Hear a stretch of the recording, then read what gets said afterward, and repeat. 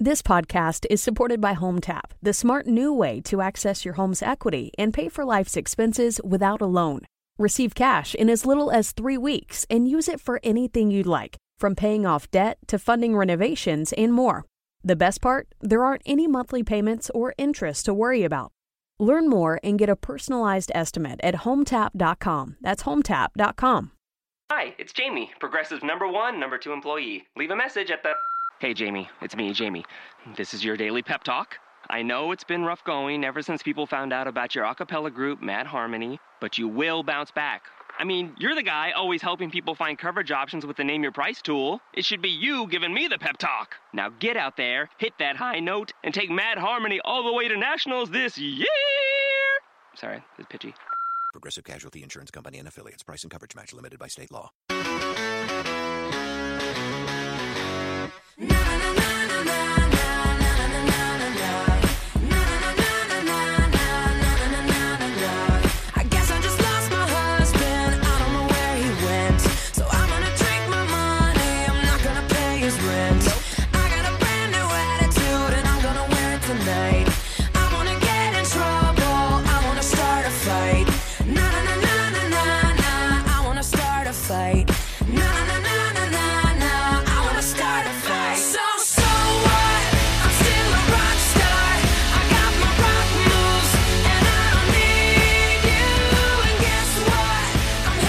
Ladies and gentlemen, welcome to Source Material. My name is Jesse Starcher, and this evening we will be bringing to you a book that came out not too long ago about a character that hasn't been in the spotlight too much, although her popularity has gained quite a bit here recently. And tonight I'm bringing upon a cast of characters, the usuals. Mark Radulich, how you doing? Hello, sir. How are you? Doing good, doing good. Ronnie Adams, are you eating the chips? I didn't eat chips the first time. I'll take your word for it. And Ronnie, we have a girl here. We have to behave. Shh, Ronnie. Hey, listen, you don't have to worry about me, sucker. Yes, that is right. We have on here special guests. Co-host this evening. She comes from Honeysuckle Rose Creations. She's been on the Radulich and Broadcasting Network before. Her name is Alexis. Hayna. How you doing, Alexis? You actually got my last name right, so we're off to a good start. Good start. Yes, indeed, it is. We've come here this evening to talk about a book that came out in, I think it was 2000, I want to say 2016, 2017, somewhere. In September of 2015, Mockingbird starred in the one-shot Mockingbird Shield 50th anniversary by writer Chelsea Cain and Joelle Jones. That November, Marvel announced the launch of a first ongoing series by Cain and artist Kate Nimenchik in March of 2016, and it was canceled after 8 issues due to poor sales despite receiving critical acclaim. So that would have been at the end of 2016. Correct. When it was canceled. Okay, there we go. There's your date, ladies and gentlemen, 2016. We're talking Mockingbird. Mockingbird issues 6 through 8, specifically a trade that was titled My Feminist Agenda. Now, Mark, you chose this because, you do a great job scheduling the podcast. Okay, help me out here, Mark Radulich. Why are we talking Mockingbird tonight? Well, March 8th is actually National Women's Day, and that's next week. It'll be the week that this debuts on the Radulich and Broadcasting Network. Let me go back a second. My 7-year-old daughter has criticized my podcast for being male exclusive, excluding females from the podcast. That's what she thinks. Now, that's not true. I've had Alexis Hayna on the podcast several times. I've had my now supervisor, Adrian Wagner, on to discuss, I believe it was Cooked. Yep. On Netflix. So, we've had Goyles before. I've had my wife on a bunch of different shows. In her mind, she was like, you don't have enough women on your podcast. This is what this little girl told me last year. So I said, all right, well, I'm going to endeavor to try to get more girls on the Radulich and Broadcast, more women on the Radulich and Broadcasting Network to talk about various things. And I thought, you know what? I like gimmicks. and I saw it was National Women's Day on March 8th. And I thought, well, let's celebrate a female a lesser known female comic book character, because like we did Wonder Woman, but we did that because the film came out. So why not do something that isn't like currently in the media? The other side of this was I happened to be looking through trades last year at my local bookstore, and I saw the Mockingbird series, the Mockingbird trades, I Can Explain, and My Feminist Agenda. The first time I saw the My Feminist Agenda one, I laughed out loud. I thought that tickled me. I thought it was very funny. I did not have, I guess, the neckbeard reaction of must kill women.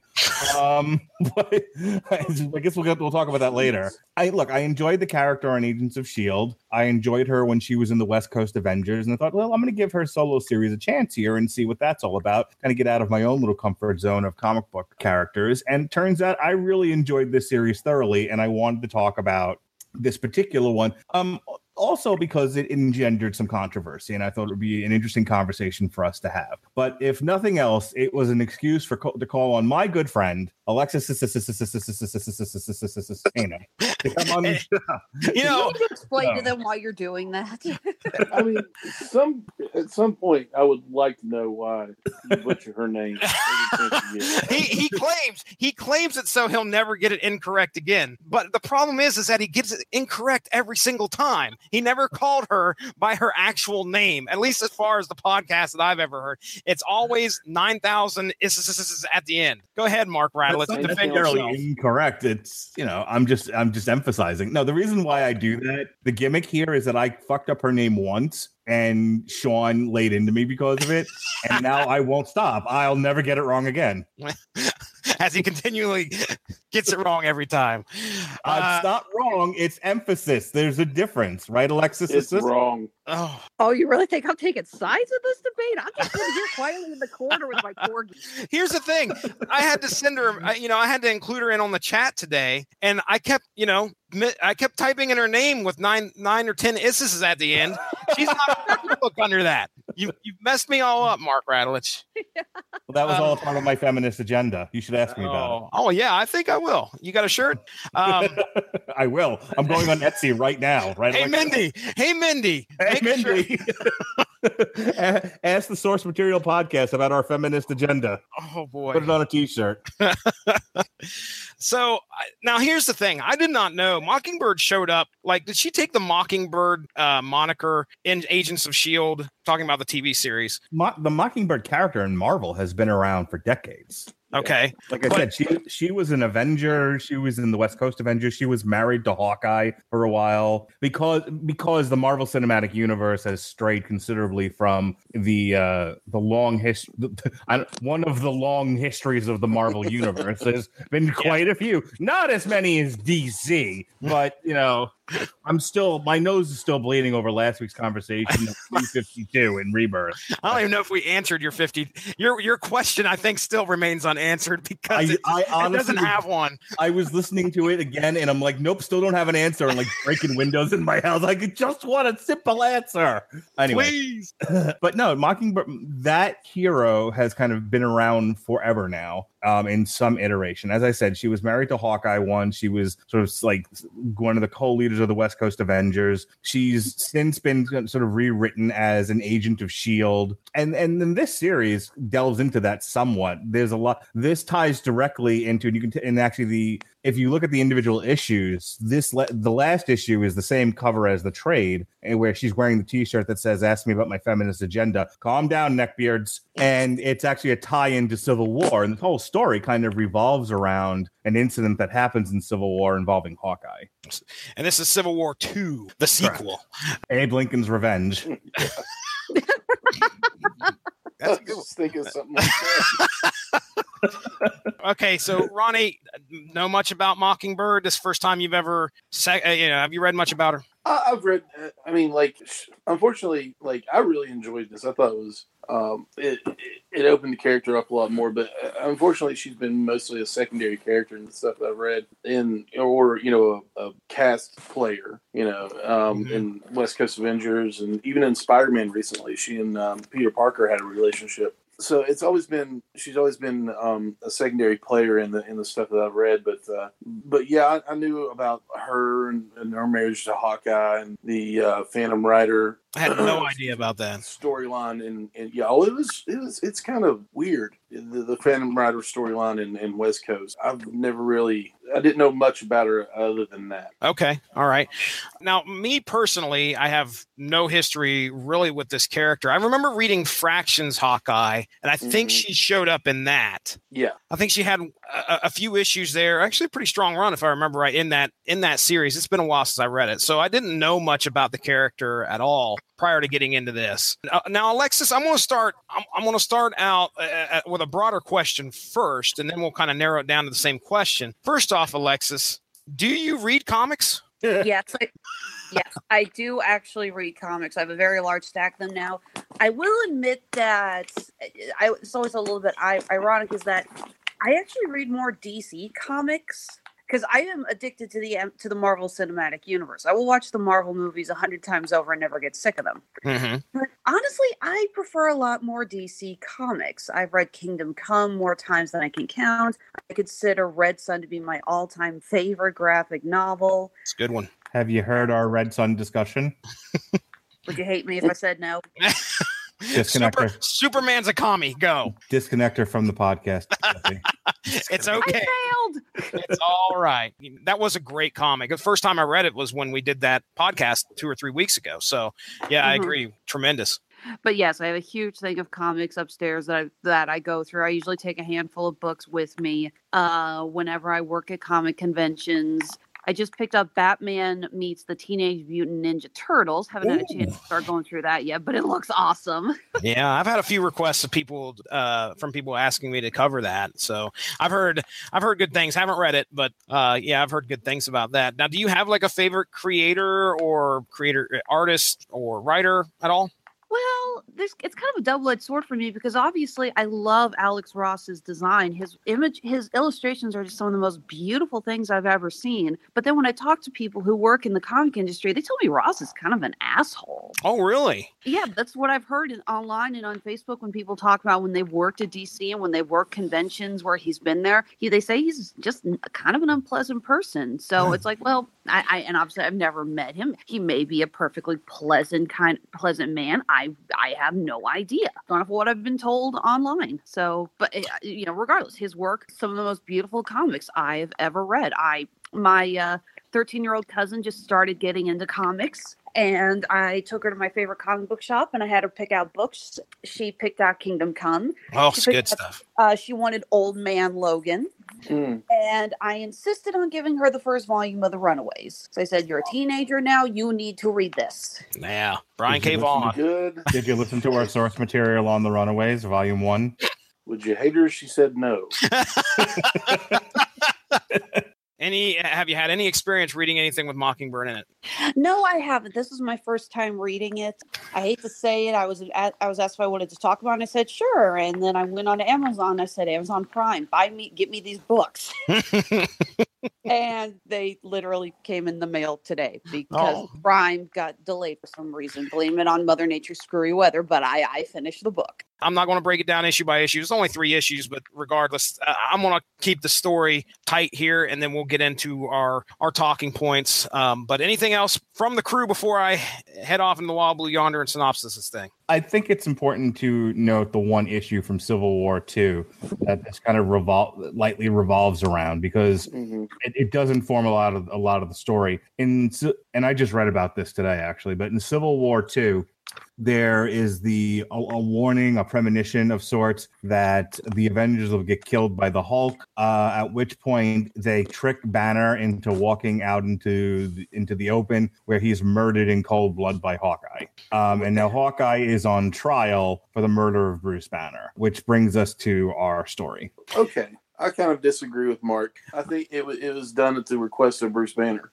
That's the defense, but it doesn't take away from the fact that he was murdered and it was premeditated. It was assisted suicide. I don't think it was murder. I think it was a spell safe because you have to look at it. He killed him, didn't he? Well, yeah. Did he know he was being killed at the time? He knew if he was going to Hulk out, he was going to get killed. Okay. He asked Hawkeye to do it. Okay, but at the time that it happens, the way that I read the wiki on this, because again, I haven't read the book, so correct me if I'm wrong here. Point of fact, Banner, correct me if I'm wrong, but Banner didn't know he was walking into a trap, and he got an arrow in the face by Hawkeye. That's murder, even if at some point you had a prearrangement to say, hey, if I ever go crazy, go ahead and take me out. At the time, he wasn't the Hulk. He wasn't going crazy. He hadn't done anything, I don't know, since World War Hulk, that little episode. He chose Hawkeye because Hawkeye was the only one that could see the micro, like it could see him changing in the blink of an eye. If you see any hint of me hulking out, it doesn't matter, kill me. So he knew. When he walked out there, he had to have known when he walked out there that he was probably going to get an arrow to the face. And this has been our Civil War II discussion. Sorry, let's get back to Mockingbird. Yeah, I was going to say, let's table this for now because we must. This isn't what we're here to discuss. But so he was murdered by Hawkeye, and now Hawkeye's now Hawkeye's on trial for cold-blooded first-degree murder. And go, Jesse. All right. Okay. Now, with this going on in the world at this time, it's Hawkeye's ex-wife, a lady by the name of Bobby Morse, who goes by the code name Mockingbird. She has been told that by an informant there is some information that she needs to get in order to try and make sure that Hawkeye is not convicted. It could result in his acquittal, basically, and help his defense. In order to get this information, so she was sent this ticket to go on this cruise, and it's a cosplay cruise. While she gets on the cruise, she finds that her informant just ended up dead with Hulk. Hulk lives written on the walls. After some investigation, along with the captain and crew, a few Chardonnays, and a foot chase, also can't forget the help of her corgi-loving boyfriend, ex-boyfriend, I should say, by the name of Hunter.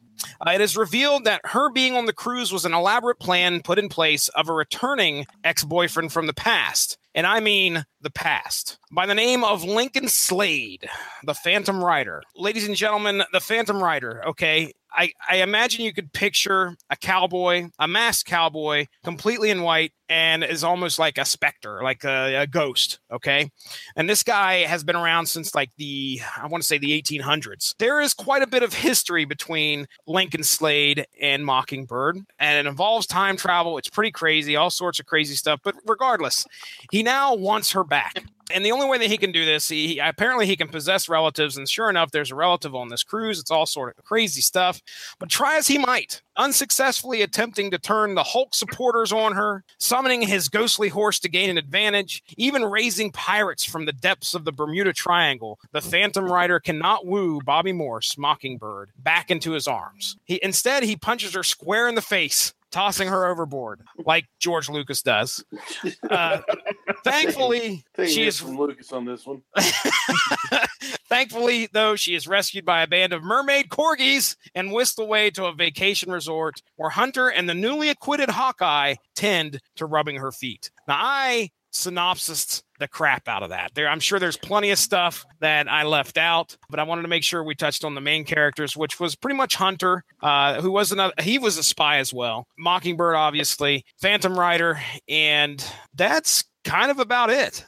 So the story really felt all over the place, and it was kind of hard for me to really kind of summarize, but that is the best I could do. I want to read this really quick, just so everyone gets some idea of why the author chose to use Phantom Rider in this and what the connection between Phantom Rider and Mockingbird is. It's somewhat alluded to in the book, but this is from Comic Vine. The third Phantom Rider, Lincoln Slade. When Jamie Jacobs, the second Phantom Rider, was killed in action, Carter Slade's brother, a U.S. Marshal named Lincoln Slade, became the third Phantom Rider. Lincoln would team up with the other heroes of his time and along with a small band of Avengers to defeat Kang the Conqueror. Lincoln Slade was driven mad from the spirits for not being chosen to wear the costume. This brought him to a breaking point that he used a potion to control and rape the time-traveling Avenger, Mockingbird. Ooh. Once the potion wore off, she fought and defeated him, but in the course of the battle, he fell to his death from a cliff. This became a major bone of contention, as is brought up in the book, because to one degree or another, Hawkeye basically accuses her of like third-degree murder, essentially. She let him fall to his death when she could have saved him. Then she has her defense of that. But that's where the crux of this is all coming from. Let's go back a second and let's take the story as a whole. This was a fun little murder mystery.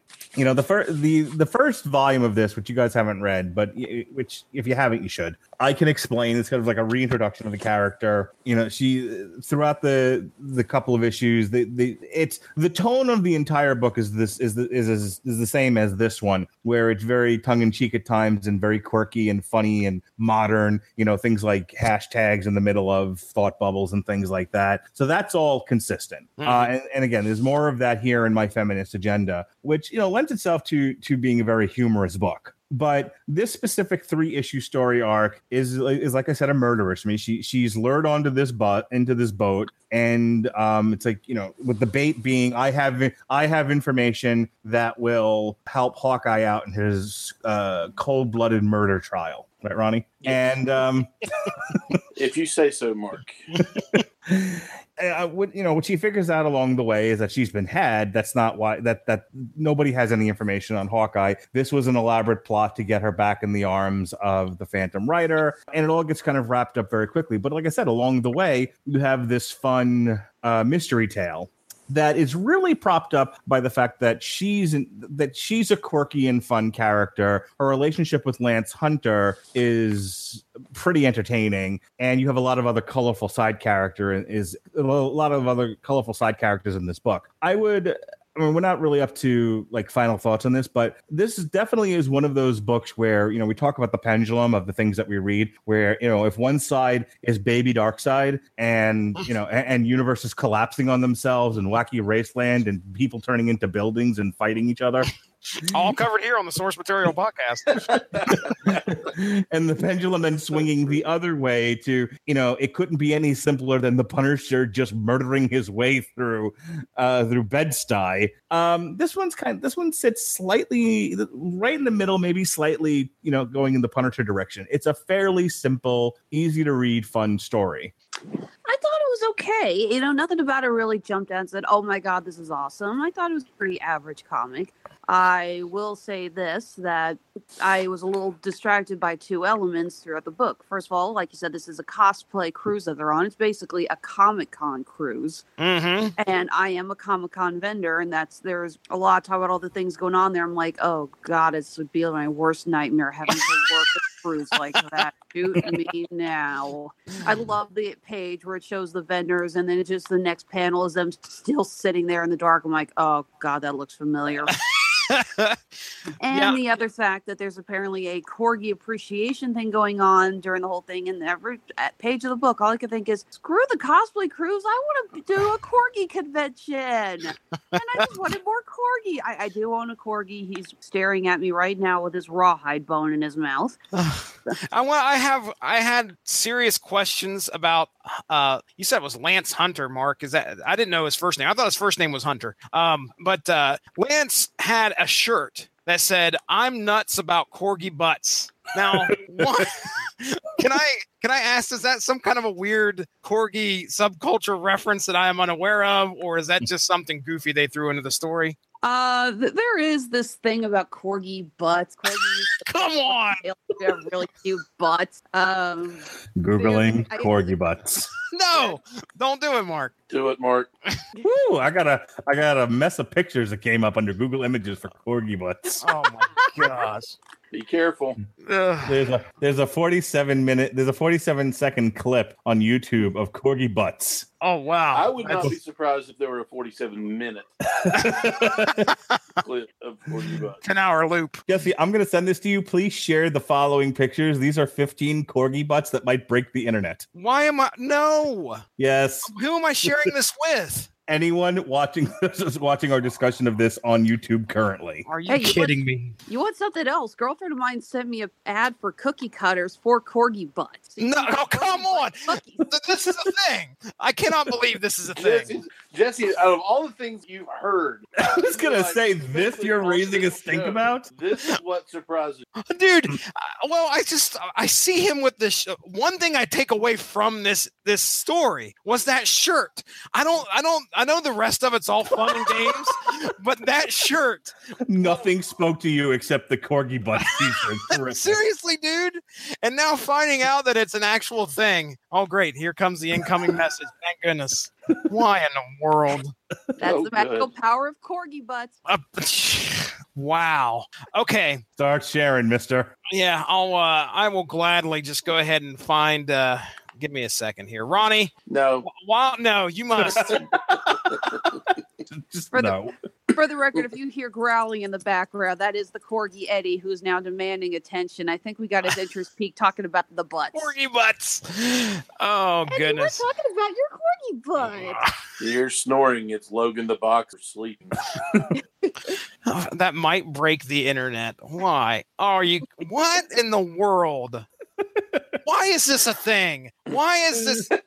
I'm just glad for once I'm not the one that derailed the podcast. All right, ladies and gentlemen, if you are tuning in live, you are in for a treat. Oh, my goodness. Here we go. Let me go ahead and switch back. We will certainly go down from 15 to number 1. That corgi is not Can we rate these? Is that what we're doing now? Can we? This is a list. This is a casual heroes list. 15 corgi butts. I don't think they ever did a list like this. What? Oh, now that no. Look at that one. That would those look like. Go back down a little bit. Here. Go back. No, go back. Go back up. Go back. Stop right there. Those look like tribbles. Yeah, that's what I was going to say. Triple butts. All right. Loaves of bread or corgi butts. The world may never know. Oh, okay. That's Come a on. gaggle of corgi butts. A gaggle. Why are we still looking at this? Well, Remington Hitchcock is viewing along with us here. He's in the Facebook or not, excuse me, the Yahoo. No, it's YouTube. Starts with a Y. YouTube chat. What's up, Remington? Yeah, one. Okay, that's not a real dog. I thought that was a real dog for a second. Like, this is an interesting breed. Can I ask a question? Did you start drinking before the podcast?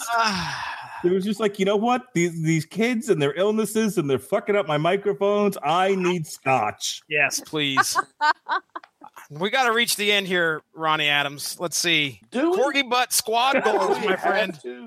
Hashtag squad goals. All right. So Good luck. I want squad goals on corgi butt pictures. Good luck hiding when your bum is this adorable.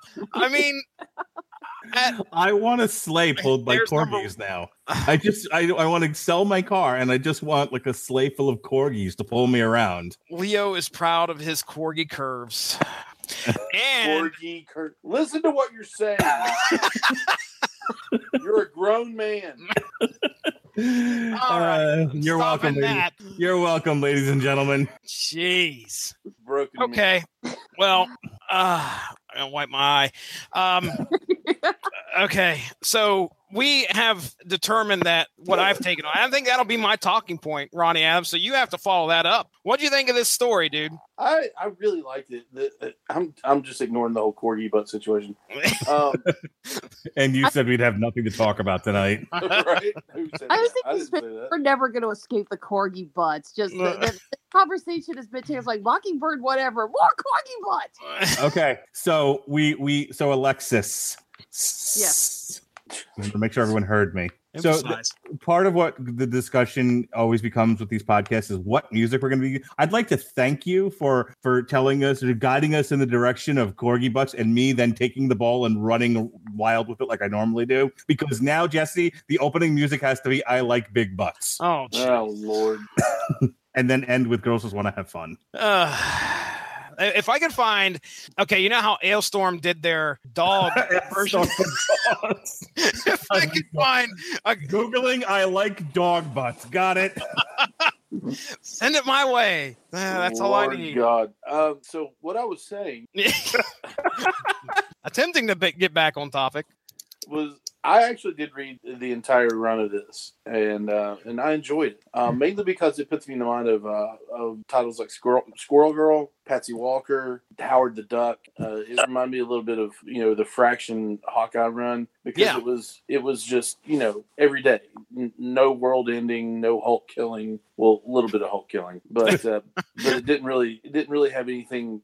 That wasn't the main part of it. It was just a means to an end, and so I really liked it. But the thing about it is it really shocked me how flippantly they took the whole Phantom Rider thing at the end. Like the dude is a murderous rapist, and she's like, and then like she wants to capture his essence in a shampoo bottle.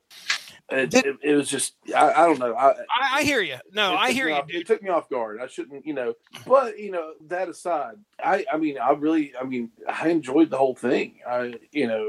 Okay. That's it. I'm done. I don't want to ruin a gimmick that we have on this podcast, but I actually agree with Ronnie. Dear God. Uh-oh. Because as much as I enjoyed the silliness of the story, I liked the tone of this. But then they introduced a character who like raped this woman. Yeah. And it's and it's treated with all this, all the seriousness of a sitcom. Of a sitcom. In fact, I've seen some sitcoms treat that situation a lot more seriously. Right. And, like I didn't need it to go like Jessica Jones on us. But, no, not at all. But again, it's like I don't bash Chelsea Kane for the tone or the message she's trying to get through this book or how she's treating this character. Where I would object to Chelsea Kane's treatment of the character is if you're going to introduce that particular villain with that history with Mockingbird, then you needed to treat it a little bit more carefully and with a little bit more seriousness than she did. To me, it was like the author was like, well, this happened. It was almost like she sat down with the Marvel editors and like, who has some connections to Mockingbird? And it was like, well, there's this one, and the Avengers did this, and then there's Ultron, and this one raped her. She was like, give me that one. I can do something with that. And then it was like, she just sort of introduces him and just as quickly does away with it in a flippant fashion. Alexis, do you have an opinion on how it was handled with Phantom Rider? Honestly, not really. I do enjoy Marvel comics, but I was not familiar with Phantom Rider. I was not familiar with his past, so I was kind of scrambling to keep up. There was part of it. I'm going to go try to find the page here. Oh, God, and I open the page, and there's the Corgi Butcher staring at me.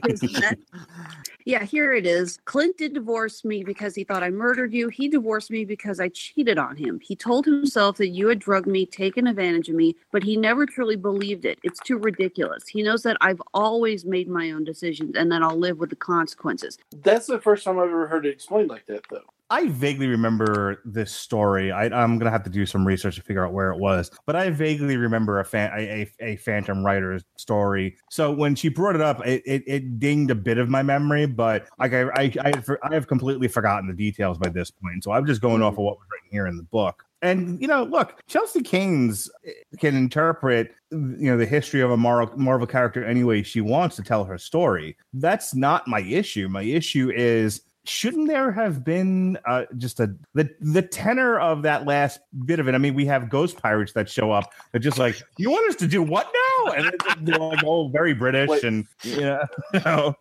That is what you choose instead of the Corgi mermaids? Oh, yeah. Well, that happens afterwards, of course. The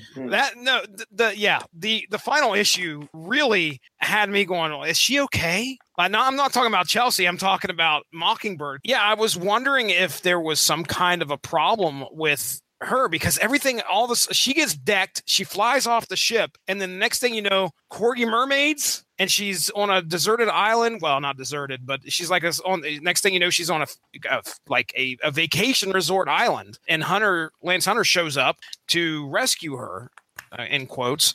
But it was I agree with you, Ronnie. It felt very lighthearted. Mm-hmm. And the whole topic of how the Phantom Rider was handled, I mean, I don't know. I knew it just by what we'd seen in the. It comes across as a joke. The issue and issue and a half that we had prior to Phantom Rider showing up, it was very lighthearted already. So I didn't expect it to. I guess, if it took a sharp, serious turn after that, I don't know if that would have fit in tone with the book itself. But it could have been done. I agree. It does feel like it was kind of handled lightly for as serious as the history is for that character. But I can tell you that I didn't know much about Lincoln Slade going into this. I knew he was a character.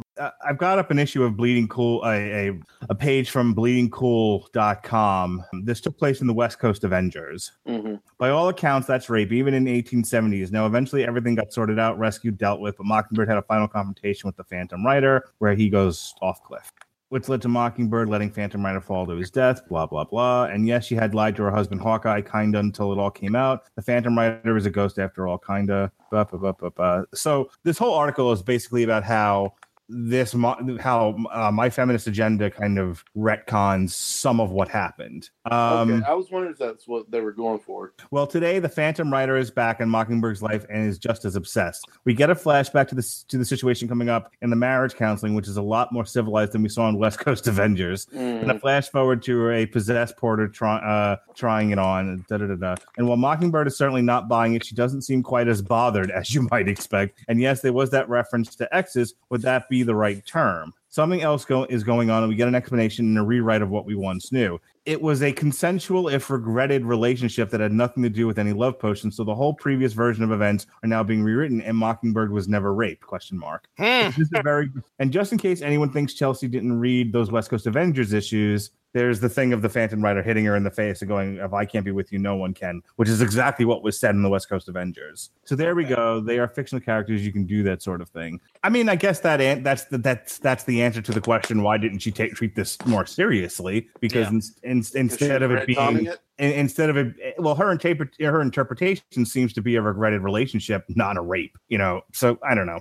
That's what I got from it. It's weird to me. Okay, all right, I got you. I felt like the tone of the book just kind of went back and forth. It was very hard to tell, if it was being taken light or if it was being taken serious. A lot of times it kind of reminded me, it's like, did she just want to write an episode of Daria with some really weird crap on the side of it or something? Because honestly, that's what Mockingbird comes across. She comes across very much so like a grown-up Daria. I can remember the scene where they walk into the cabin, the guy, the informant with the horse head,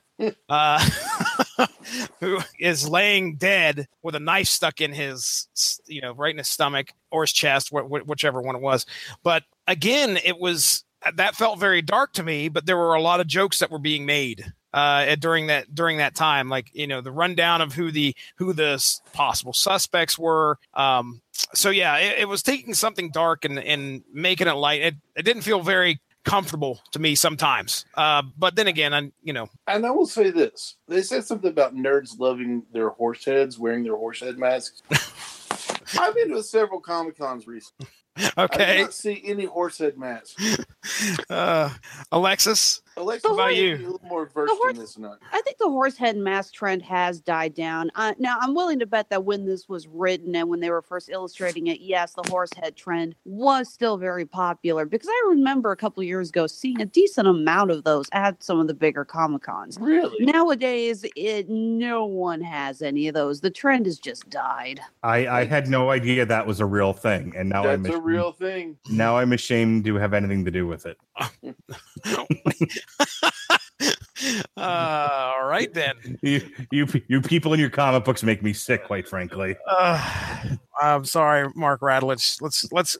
There have been two great revelations on here. One for you. There's horse heads. For me, corgi butts. Yeah, you're much more devastated by the corgi butts.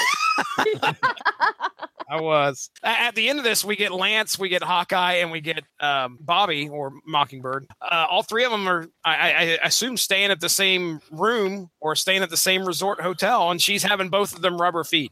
That was kind of like the last page of this series. Did you see the article I sent you about that? Marvel teases polyamorous hero in Hawkeye's ex Mockingbird. Wow. Oh my gosh. Yeah, that was from inverse.com. And it basically they look at that last panel and they were like, is Chelsea Kane, and this is the whole article, by the way, is Chelsea Kane implying that Bobby Morse is polyamorous? Yeah. We've had that discussion on the network quite a few times and on this podcast. We have. And believe it was Flintstones. The Flintstones. I completely purged that from my mind. I want to read the last paragraph of this article about is Bobby Morse polyamorous. Oh, please. It's why the epilogue feels like more than just a fun little ending to the series. As we get a deeper understanding of Morse as a character, her frustrations with having to compromise on her superpower aspirations and then society also extends to her relationships. The ending is Morse giving herself the option of not having to compromise in what she really wants, especially because she clearly isn't interested in settling for anything at the moment. And so the implication is that she still loves Hawkeye and she loves Lance and she's not willing to choose between them. And so she chooses both and they are not. And I guess they're both okay with it. It doesn't go any further than foot rubbing. It's a fucking comic book. The comic books definitely ask some interesting societal questions. I don't know. I'm intrigued by the idea of a Marvel comic, you know, one of these mainstream comics dealing with, like, the Flintstones dealt with polyamory and gay relationships and everything. There was definitely an agenda with that book, as we talked about, and it drove Ronnie right up the fucking wall, if I remember correctly. I don't know if, as much as the book is entitled My Feminist Agenda, I don't know if there really was one here, but I don't hold it against the author for introducing those kinds of elements and having fun with them. That to me kind of falls into the heading of, well, why not? You know, it's harmless. I don't know, like, what, you know, it's this conversation actually that mutual friend of ours, Alexis and I's friend Sean, has talked about, where he gets really aggravated, and many others do too, about the idea of changing a character's sexual orientation or, you know, something along those lines just to have a character with different orientations in the marketplace. And I said, but why? Who cares? Yeah, it's just to appeal to a wider audience. It doesn't actually expand the character. It doesn't develop the story. It is just to hit a wider demographic. Which that's an argument that I think is valid, but the overarching argument of, you know, for example, I guess the one that he threw out there way back when we had this first discussion was the thought about making Spider-Man gay. And it's like, I guess the argument that I've always dealt with some of the friends of our podcast here has been, if you're going to create characters with a variety of sexual orientations, you know, cultural orientations, races, etc., just make new characters. Stop taking the old. Don't make Thor a girl. Don't make the Hulk Korean. You know, don't take straight characters and suddenly make him gay.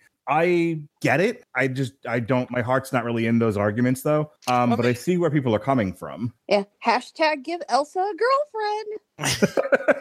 They've never, but hang on that one, they've never explicitly said she was straight either. Well, I think it still goes to the same argument. Now, I was going to say, the thing that made me laugh the hardest actually about this book was I took a guess and I went to Etsy and I Googled, asked me about my feminist agenda. And guys, there is so much crap made by these crafters that has asked me about my feminist agenda. T-shirts, buttons, signs, keychains, needlepoint. There is an ask me about my feminist agenda needlepoint.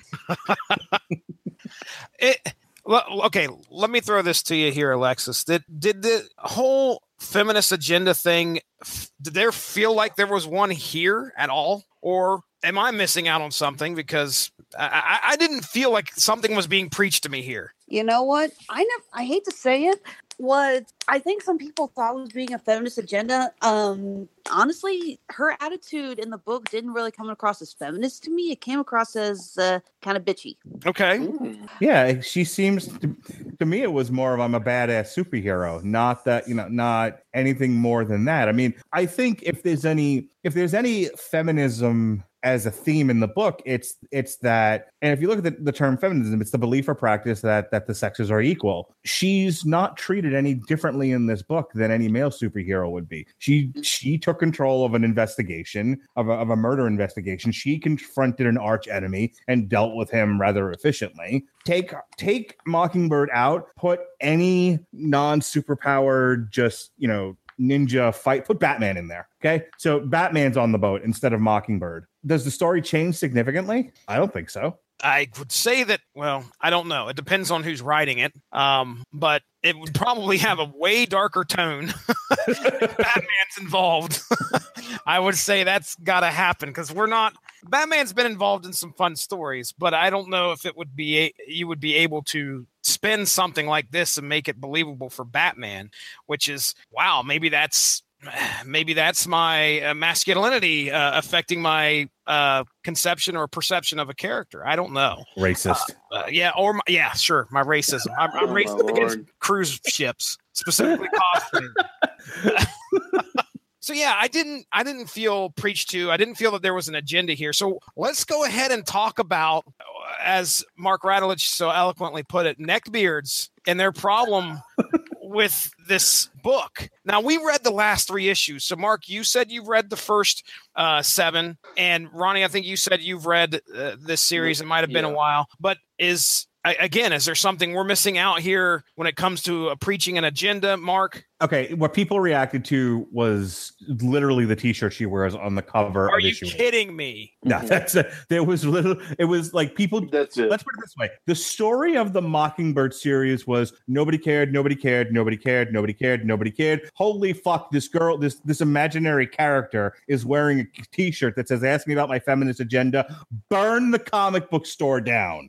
That's the story. Wow. He's pretty much right. Yes, it was straight from EW, entertainmentweekly.com, where they released a story about Chelsea Kane, the author of our story here, who had to pretty much shut down her Twitter because of the insane backlash that she had over that picture. It just kind of makes me laugh, especially when, as cool as the picture is from an artist's standpoint, it is a very lovely picture.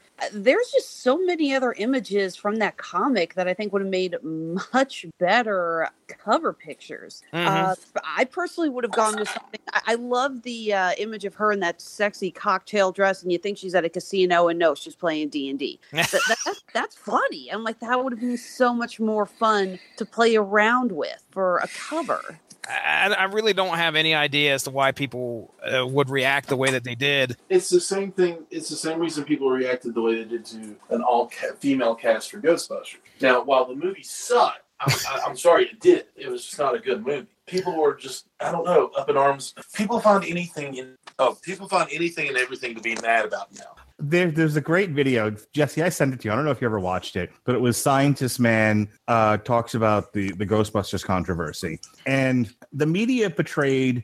I'm going to link this to the Mockingbird thing, but the media portrayed the backlash against an all-female cast Ghostbusters, as a sort of worldwide phenomena where men rose up in large armies to challenge women in their place in the male entertainment sphere.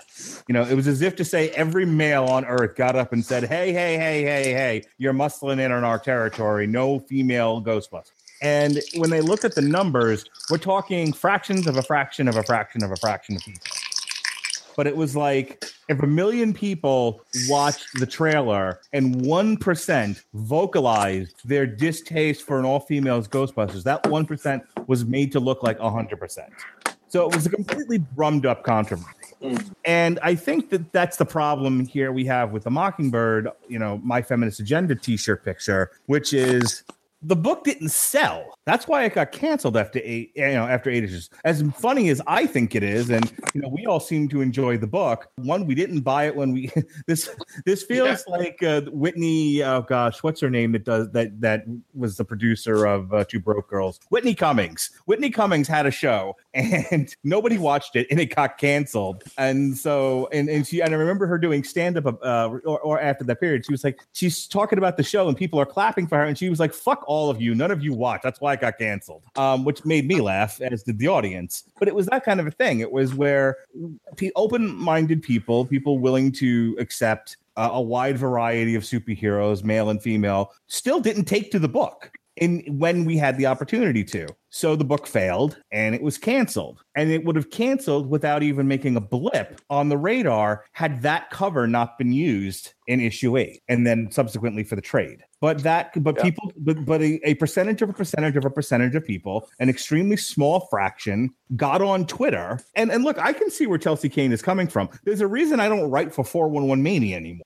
because again, we're talking about a small fraction of people yelling "fuck you" at me through a computer. I don't need it. I don't want to be bothered. Like, I love doing these podcasts, but we don't get comments on them. People listen, and they listen in their cars. They listen where they don't have an effective means of communicating with us. So that works for me. But, you have this author who puts this particular piece of art out there, and a small fraction of people react to it, but that fraction reacted extremely negatively. And she was like, well, I'm a professional writer. I don't have to put up with this, and got off Twitter. Yeah, I get where she's coming from, but I wouldn't necessarily call it like a huge, like, we only know about it because we're doing a podcast about it tonight, but I wouldn't have even known this controversy existed had we not. To be perfectly honest, I'm pretty much on Twitter under protest. No, seriously, I have Facebook, Twitter, and Instagram for Honeysuckle Rose Creations, my company. And Twitter is the one that I use the least. And I got on Twitter just because I was getting nagged by other people. It was like, why don't you have a Twitter? You need a Twitter. Like, everything that goes on Twitter already goes on Facebook. Because Facebook is my primary social media. It's the one I use. It's like, I'm getting off Twitter. I'm like, you're not going to be missed because nobody gives a crap about Twitter anymore. We act about how it's like, well, it was on Twitter and he tweeted this and everything. It's like, sorry, Trumpy in the White House can love it as much as he wants to, but Twitter is undoubtedly one of the most outdated and useless pieces of social media in the market. I find Twitter painful to read. I have a handful of friends through various avenues. People I've known in real life, people I've met through podcasts and blogging and whatnot. And I see them on Twitter constantly, and I feel like they're damaged. They've lost their ability to have an inner monologue. Yep. Everything they think has to go on Twitter, and it's like, I can't read this anymore. I don't need to know what you're thinking every moment of the day. Yeah. I get followed on Twitter, I'd say, I don't know, at least twice a week, maybe. And these guys, I have no idea who they are. And you go in there and you instantly look to see how many followers does this person have versus how many people are they following. And then you start asking yourself, why is this happening? Why are they following me? And then you start to worry about how in the world did this person, what bot found me? What robot? What robot do I have to worry about that's cataloging me, and what line or what category do I fall in? This also probably didn't help Chelsea Kane's case. Apparently, when she found out that Mockingbird was ending, she took to Twitter, and these are the tweets from October of 2016. Please buy Mockingbird issue number 8 this Wednesday. Send a message to Marvel that there's room in comics for superhero stories about grown-up women. 2 minutes later, Mockingbird is canceled, but we need to make sure Marvel makes room for more titles by women about women kicking ass. So yeah, that's going to incite some neckbeards who are on Twitter, who live on Twitter and have no internal monologue.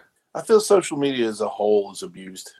Oh, that's for certain. Yeah. But it's always the loudest one. It doesn't, if in a group of 100 people, the loudest one's going to get heard first. And it's usually, I have so many feelings and so many about this. I need to shut up. But yeah. I'm just looking at some of the comments on this. Go ahead. Oh, I was just saying, like, did it seem to you all that she was, it just, well, you've already said that it didn't come off as feminist. It just came off, a certain way. But it just felt like she was just pissed off at the world at this point because her comic book was canceled. Like we said, nobody was buying, and it was not because that it was bad. It was just people didn't relate to it. People didn't like it. People have their opinions, or it could have been that Marvel didn't really put the amount of money in behind it that or the kind of publicity behind it that she wanted. So I want to read this one comment. Mockingbird number 7 sold 14,751 issues. In the same month, Scarlet Witch number 10 sold 15,000 and change. DC's Bombshells number 17 sold 16,000 and change. And Spider-Woman number 11 sold 17,000 and change. So there's an argument to be made here that people do buy comic books with women on, look, Wonder Woman's still around. Wonder Woman still sells. I feel like the New 52 Batgirl sold pretty well. I don't have stats in front of me, but certainly the Harley Quinn's New 52 run ran like 8 volumes and like 40 some odd issues. Let's not forget about Spider-Gwen. Yeah, Spider-Gwen. Squirrel Girl. Girl. So the idea that I don't think. I don't, and now look at Jessica Jones. Not only does Jessica Jones have like a resurgence in comic books, but she has her own show. I don't think Chelsea Kane could really make a argument that people are just not buying female oriented books. I think people like a certain type. I think they want to see women kick ass and do fun stuff. Certainly, Captain Marvel's been around forever and is getting her own movie. People are demanding a Black Widow movie, and Black Widow has had her own series. But I think if you start to, if your book moves away from the action fantasy realm into anything even remotely political, you're gonna start to aggravate people, and I'm being somewhat facetious when I say just the neckbeards, but I think not to pick at Ronnie, but Ronnie's a great example of somebody who wants to read fun books and be told entertaining stories, and when books get too political and too preachy, he wants to throw them into the street. I'm out. You lose me. Alexis, I don't know if you've I'm going to assume the answer is going to be no here, but I don't know if you've ever heard our Flintstones discussion. That got incredibly political, and boy, did that have an agenda. And Ronnie was like, "Take this book and shove it," And I think that's a lot of comic book fans. They're not picking these up because they want to be preached at. They want to pick up just fun fictional stories to escape their humdrum lives. Which there's an argument for that being perfectly fine. Yeah, I hate to say it. The more we talk about Kane's reactions and the more I look at the book, I'm starting to think, I don't think it's like, Kane, I think you're confusing feminism with pretentiousness, I guess maybe is the word. I feel, I'm sorry, but I feel like she's saying, because my book was canceled and because my book wasn't read, then that means that you guys are against my feminist agenda. It's like, no, we're against it because you need to learn to write better. And I'm sorry, this is something that I actually see a lot. And I'm sorry to betray my gender like this, but I do see this a lot with women, that they take the stance that if they are told, if they are turned away, if someone says no to them, if they say that's not going to be good enough or something, they get on this high horse and say, you're just talking down to me and you're doing this because I'm a woman and you're a man, you're being sexist, whatever.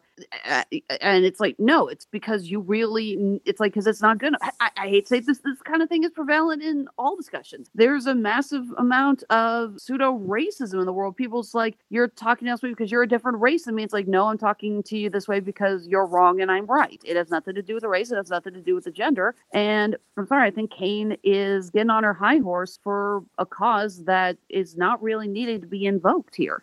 I was thinking about Supergirl, and I currently have the wiki up, but here's a character that was invented, 1958, and currently has her own television show, which is on its third season. Probably going to have a fourth season, has a movie. It wasn't good, but at least she's got one. It was terrible. It was better than... Can we please forget that movie existed?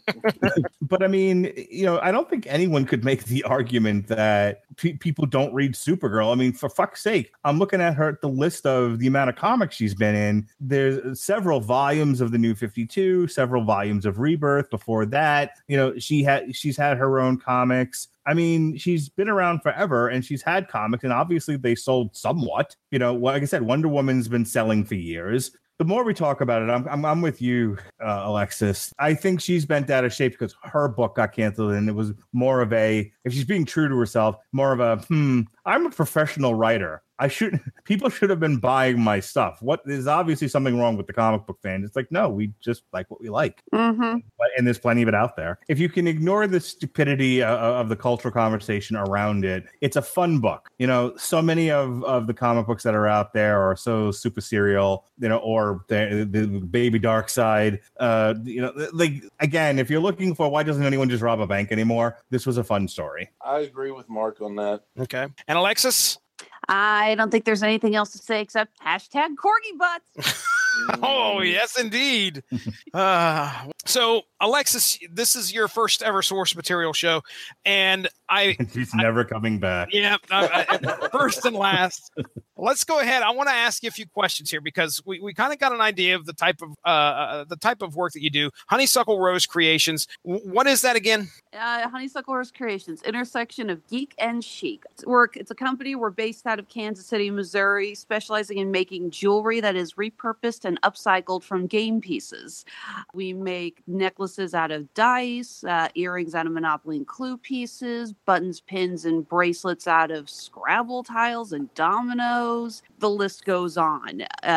Virtually everything we make is repurposed out of something else. How long have you been doing that? We actually are celebrating our six-year anniversary. This spring. Awesome. Very cool. Very cool. So what kind of inspired you to get into that? Well, for a long time I used to work in broadcast. I was a graphic designer for a local news station here in KC. Lost my job in 2008. The recession hit everyone pretty hard. It was like I just kind of lost my footing, and I couldn't find anything that really felt like a career after that. I bounced around job to job, tried a bunch of different stuff, but they all felt like placeholders, And one night I get a Facebook message from a girlfriend of mine. She is hosting a jewelry making class at this crafter store, and she wants to know if I'll come. And I'm like, yeah, that's something that's been on my bucket list. Learn how to make jewelry. Yeah, sure, I'll give it a try. And I joined her, and I found out I had a talent for it. And I started making jewelry and making a ton of pieces that I gave to my family and friends. And I think they all went into the whole, oh, God, she's going through this phase. I joke regularly when I give jewelry to my parents, like, yep, you're going to have to put up with this. But, I found tutorials online on how to make pieces out of dominoes and Scrabble tiles, and I started experimenting with that. And one day I saw an article that our local comic book convention, Planet Comic-Con, was taking applications, and I thought this could actually be kind of fun. So I put in for an artist alley table, set up what little jewelry I had, walked away with one hell of a profit, and I thought, I think I just found what I'm supposed to be doing. Awesome. So ever since then, I travel around the country. I go to various comic book conventions. Yes, thank you, Eddie. I hear you in the background. My corgi is demanding attention. And it's exhausting, but it's a really great life, and I love it. So you get to sit behind the table and watch the con unfold. Do you have a favorite part about attending these conventions? Yeah, I love talking various fandoms and geekdoms with people who come by my table. Just this last weekend, weekend before last, I'm getting all my dates mixed up, was Planet Comic-Con in Kansas City again.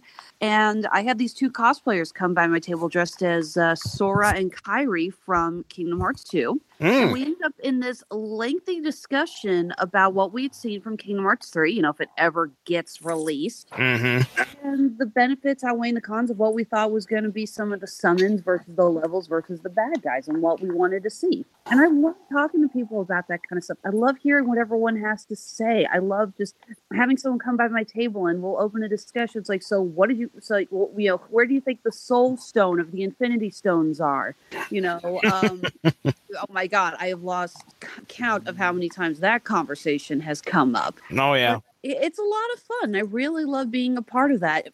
Yeah, hi. Sorry, the corgi just walked up and started kissing my face. Corgi's like, enough about this. Give me attention.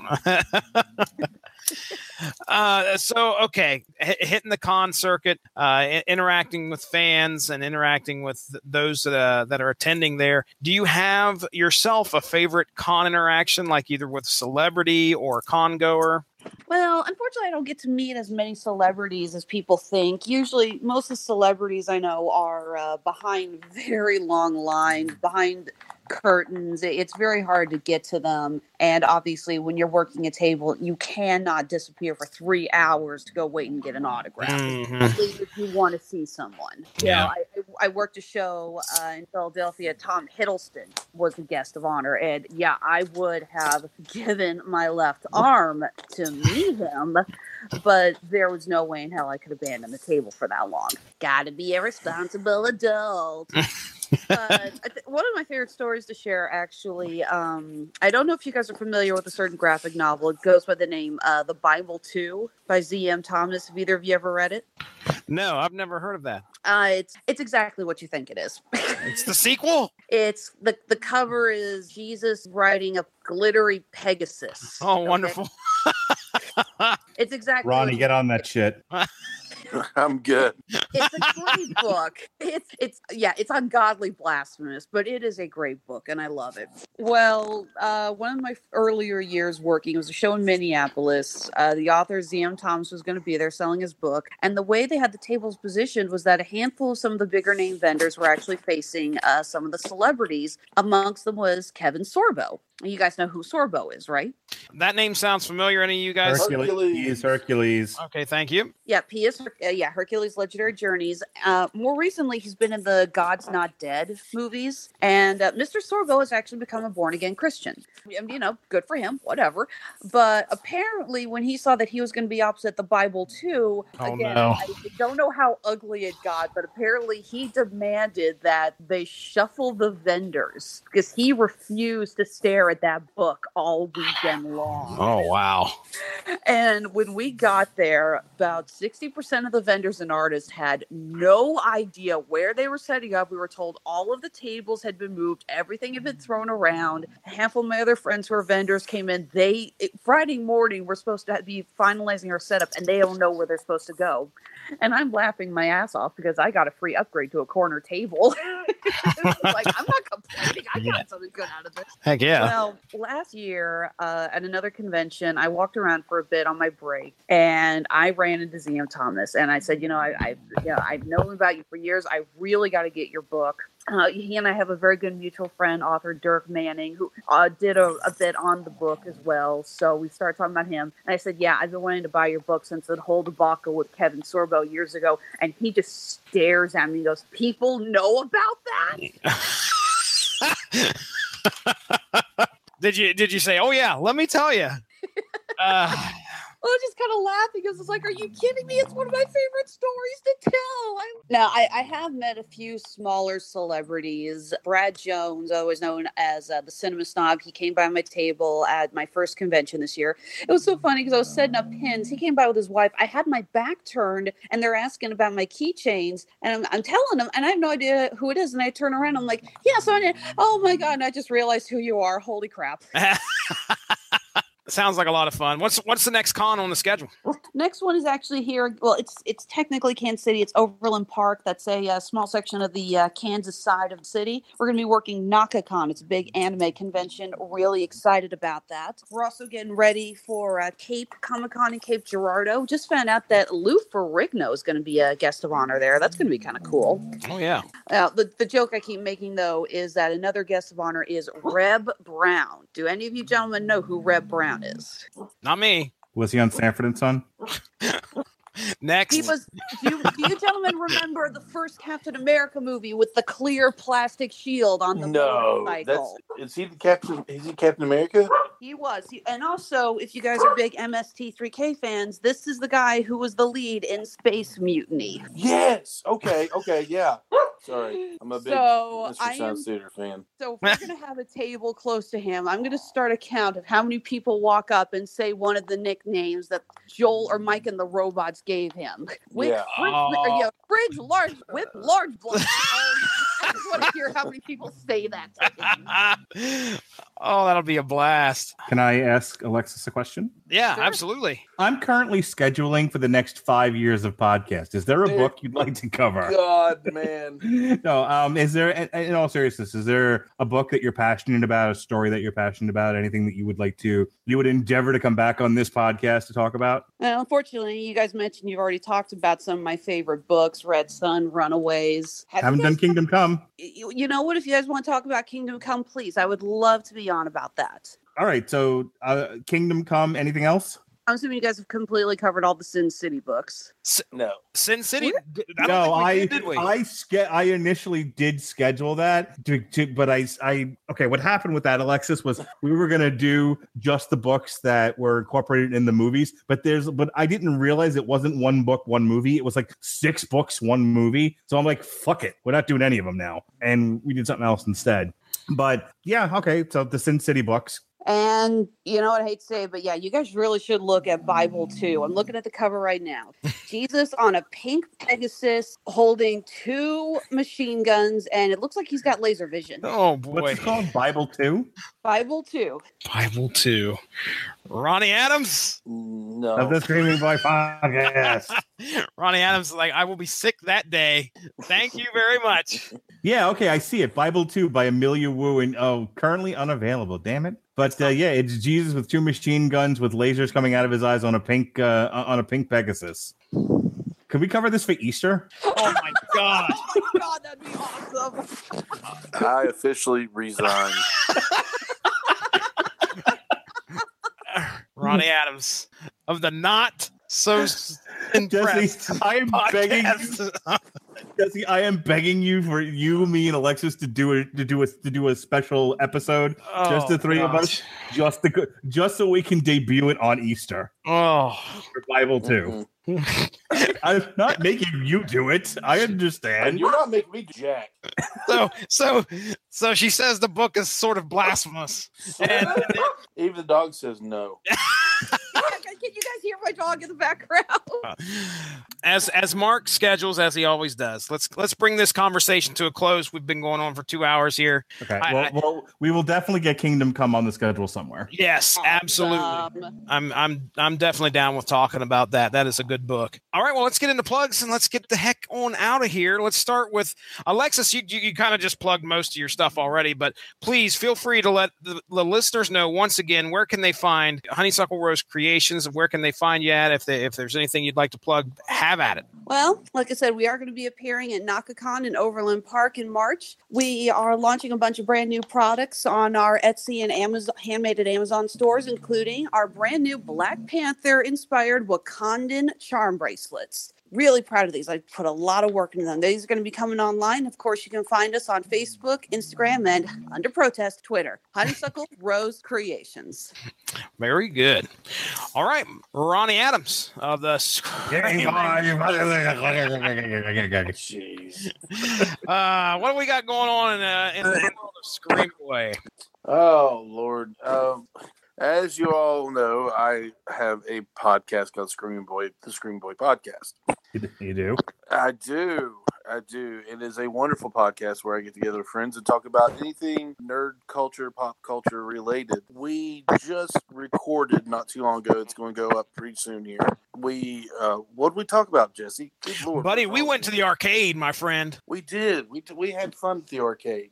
We went through our couch cushions and we gathered up our quarters and went to the arcade. Talked about the history of the arcade, the rise and the fall, our favorite arcade games. It was a lot of fun. Jesse, who actually worked at an arcade, shared with a couple of funny stories about his time that he put in the arcade. Poop. So poop. All stories lead to poop. No joke. Indeed. But it was a lot of fun. So it should be going up on iTunes, Stitcher, TuneIn, and the Rad Religion Broadcasting Network here in the next couple of days. We've had a lot of, just go back and check us out. We've had a lot of great shows in the past here. And we are on Facebook. Just search Screaming Boy Podcast. We are on Twitter at Screaming Boy PR. We are on Instagram, Screaming Boy Podcast. I will be doing some convention updates here soon in March 17th and 18th, I believe that is. I'll be going to North Carolina Comic Con in Raleigh, North Carolina. And there's a lot of cool stuff going on there. They just announced Orlando Jones is going to be there. I actually have a ticket to get in line and to meet and have something signed by Kevin Eastman of Eastman and Laird. And there's going to be, there's always, there was a lot of events going on in North Carolina Comic Con last time I was there in Durham. And then in July, I will be going to Raleigh SuperCon in Raleigh, Carolina. There is a ton of people that are going to be there. They just announced Alice Cooper is as a guest. Feed my Frankenstein. Yes. So I'm really stoked about that. I really want to meet Alice Cooper. Let's see who else is going to be there. There's John Barrowman from Arrow. He's going to be there. Ton of wrestlers. Mick Foley, Sergeant Slaughter, Trish Stratus, Christian Cage. as he's known now as, which he was just Christian. I guess he's going by Christian Cage now. I don't There's know. a lot of snoring dogs going on right now. I'm sorry. Yeah, he's pretty loud. Is there really? I can't hear it. Every once in a while, Don't it's look at me. like, I threw the corgi outside. I'm going to be at this cock. I'm like, oh, boy. Sorry. I mean, what am I supposed to do? Wake him up? Also, Dave Bautista, Sean Gunn, and Palm. I don't know how to pronounce her last name, but she played Mantis in Guardians of the Galaxy. They're all going to be there.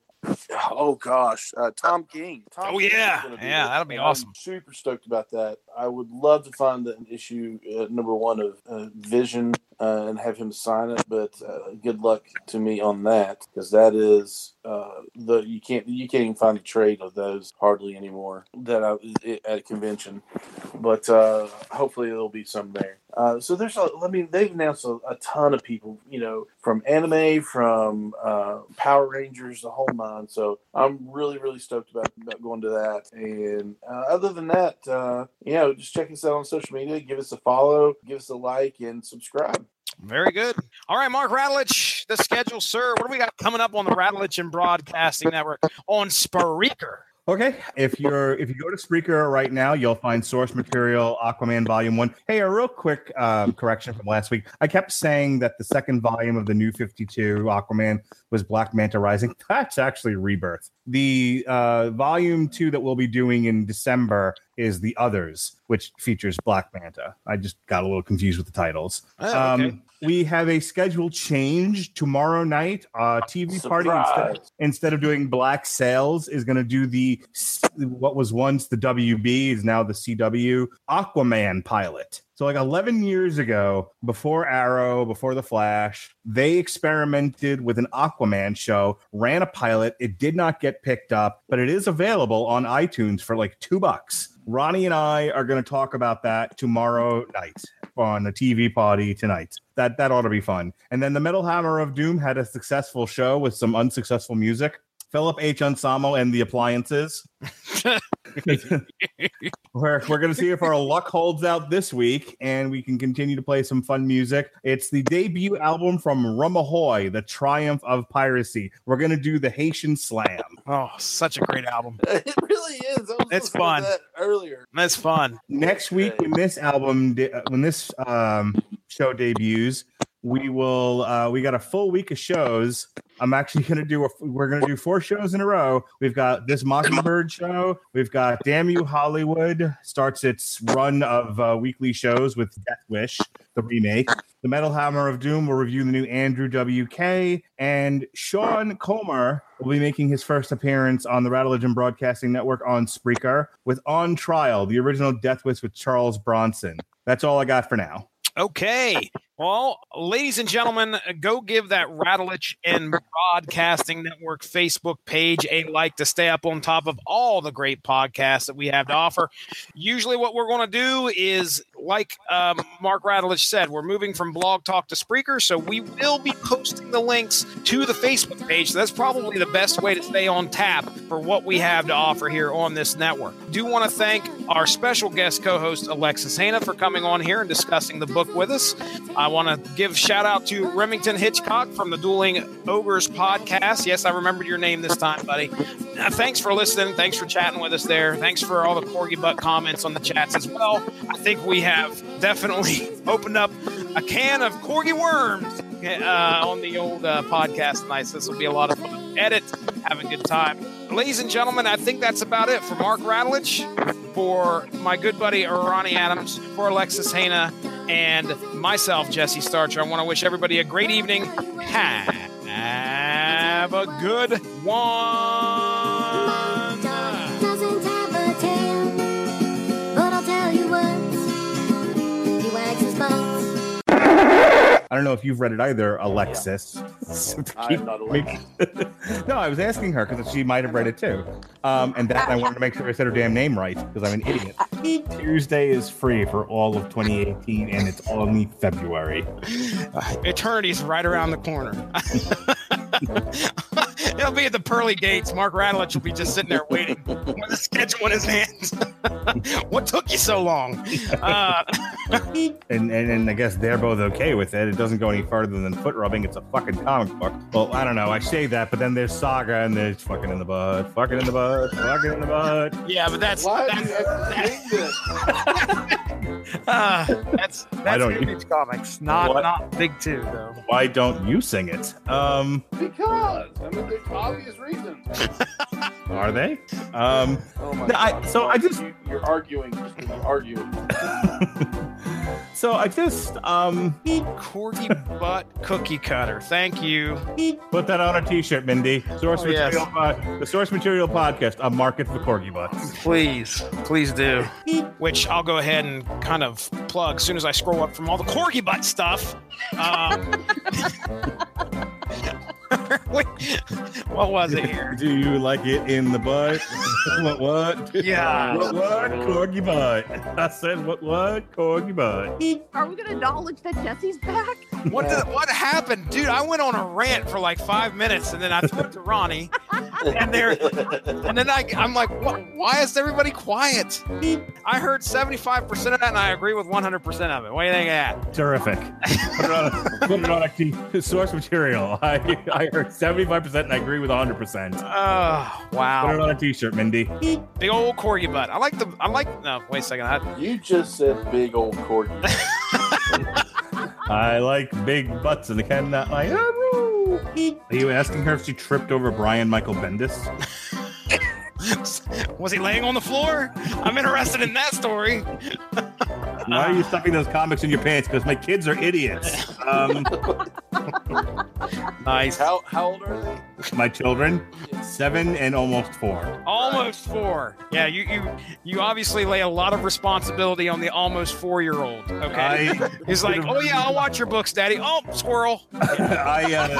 You guys done the long Halloween? Yes, we just 6 hours, as a matter of fact. Yeah, I was gonna say that. Boy, did we ever. All right. Required listening with Amazon Music. Dad music again? The greatest guitarist of all time. Wait, who? Alexa, add this song to a new playlist. Sure, what's the new playlist name? Jack's Intro to Classic Rock. Adding Stepping Stone by Jimi Hendrix to Jack's Intro to Classic Rock playlist.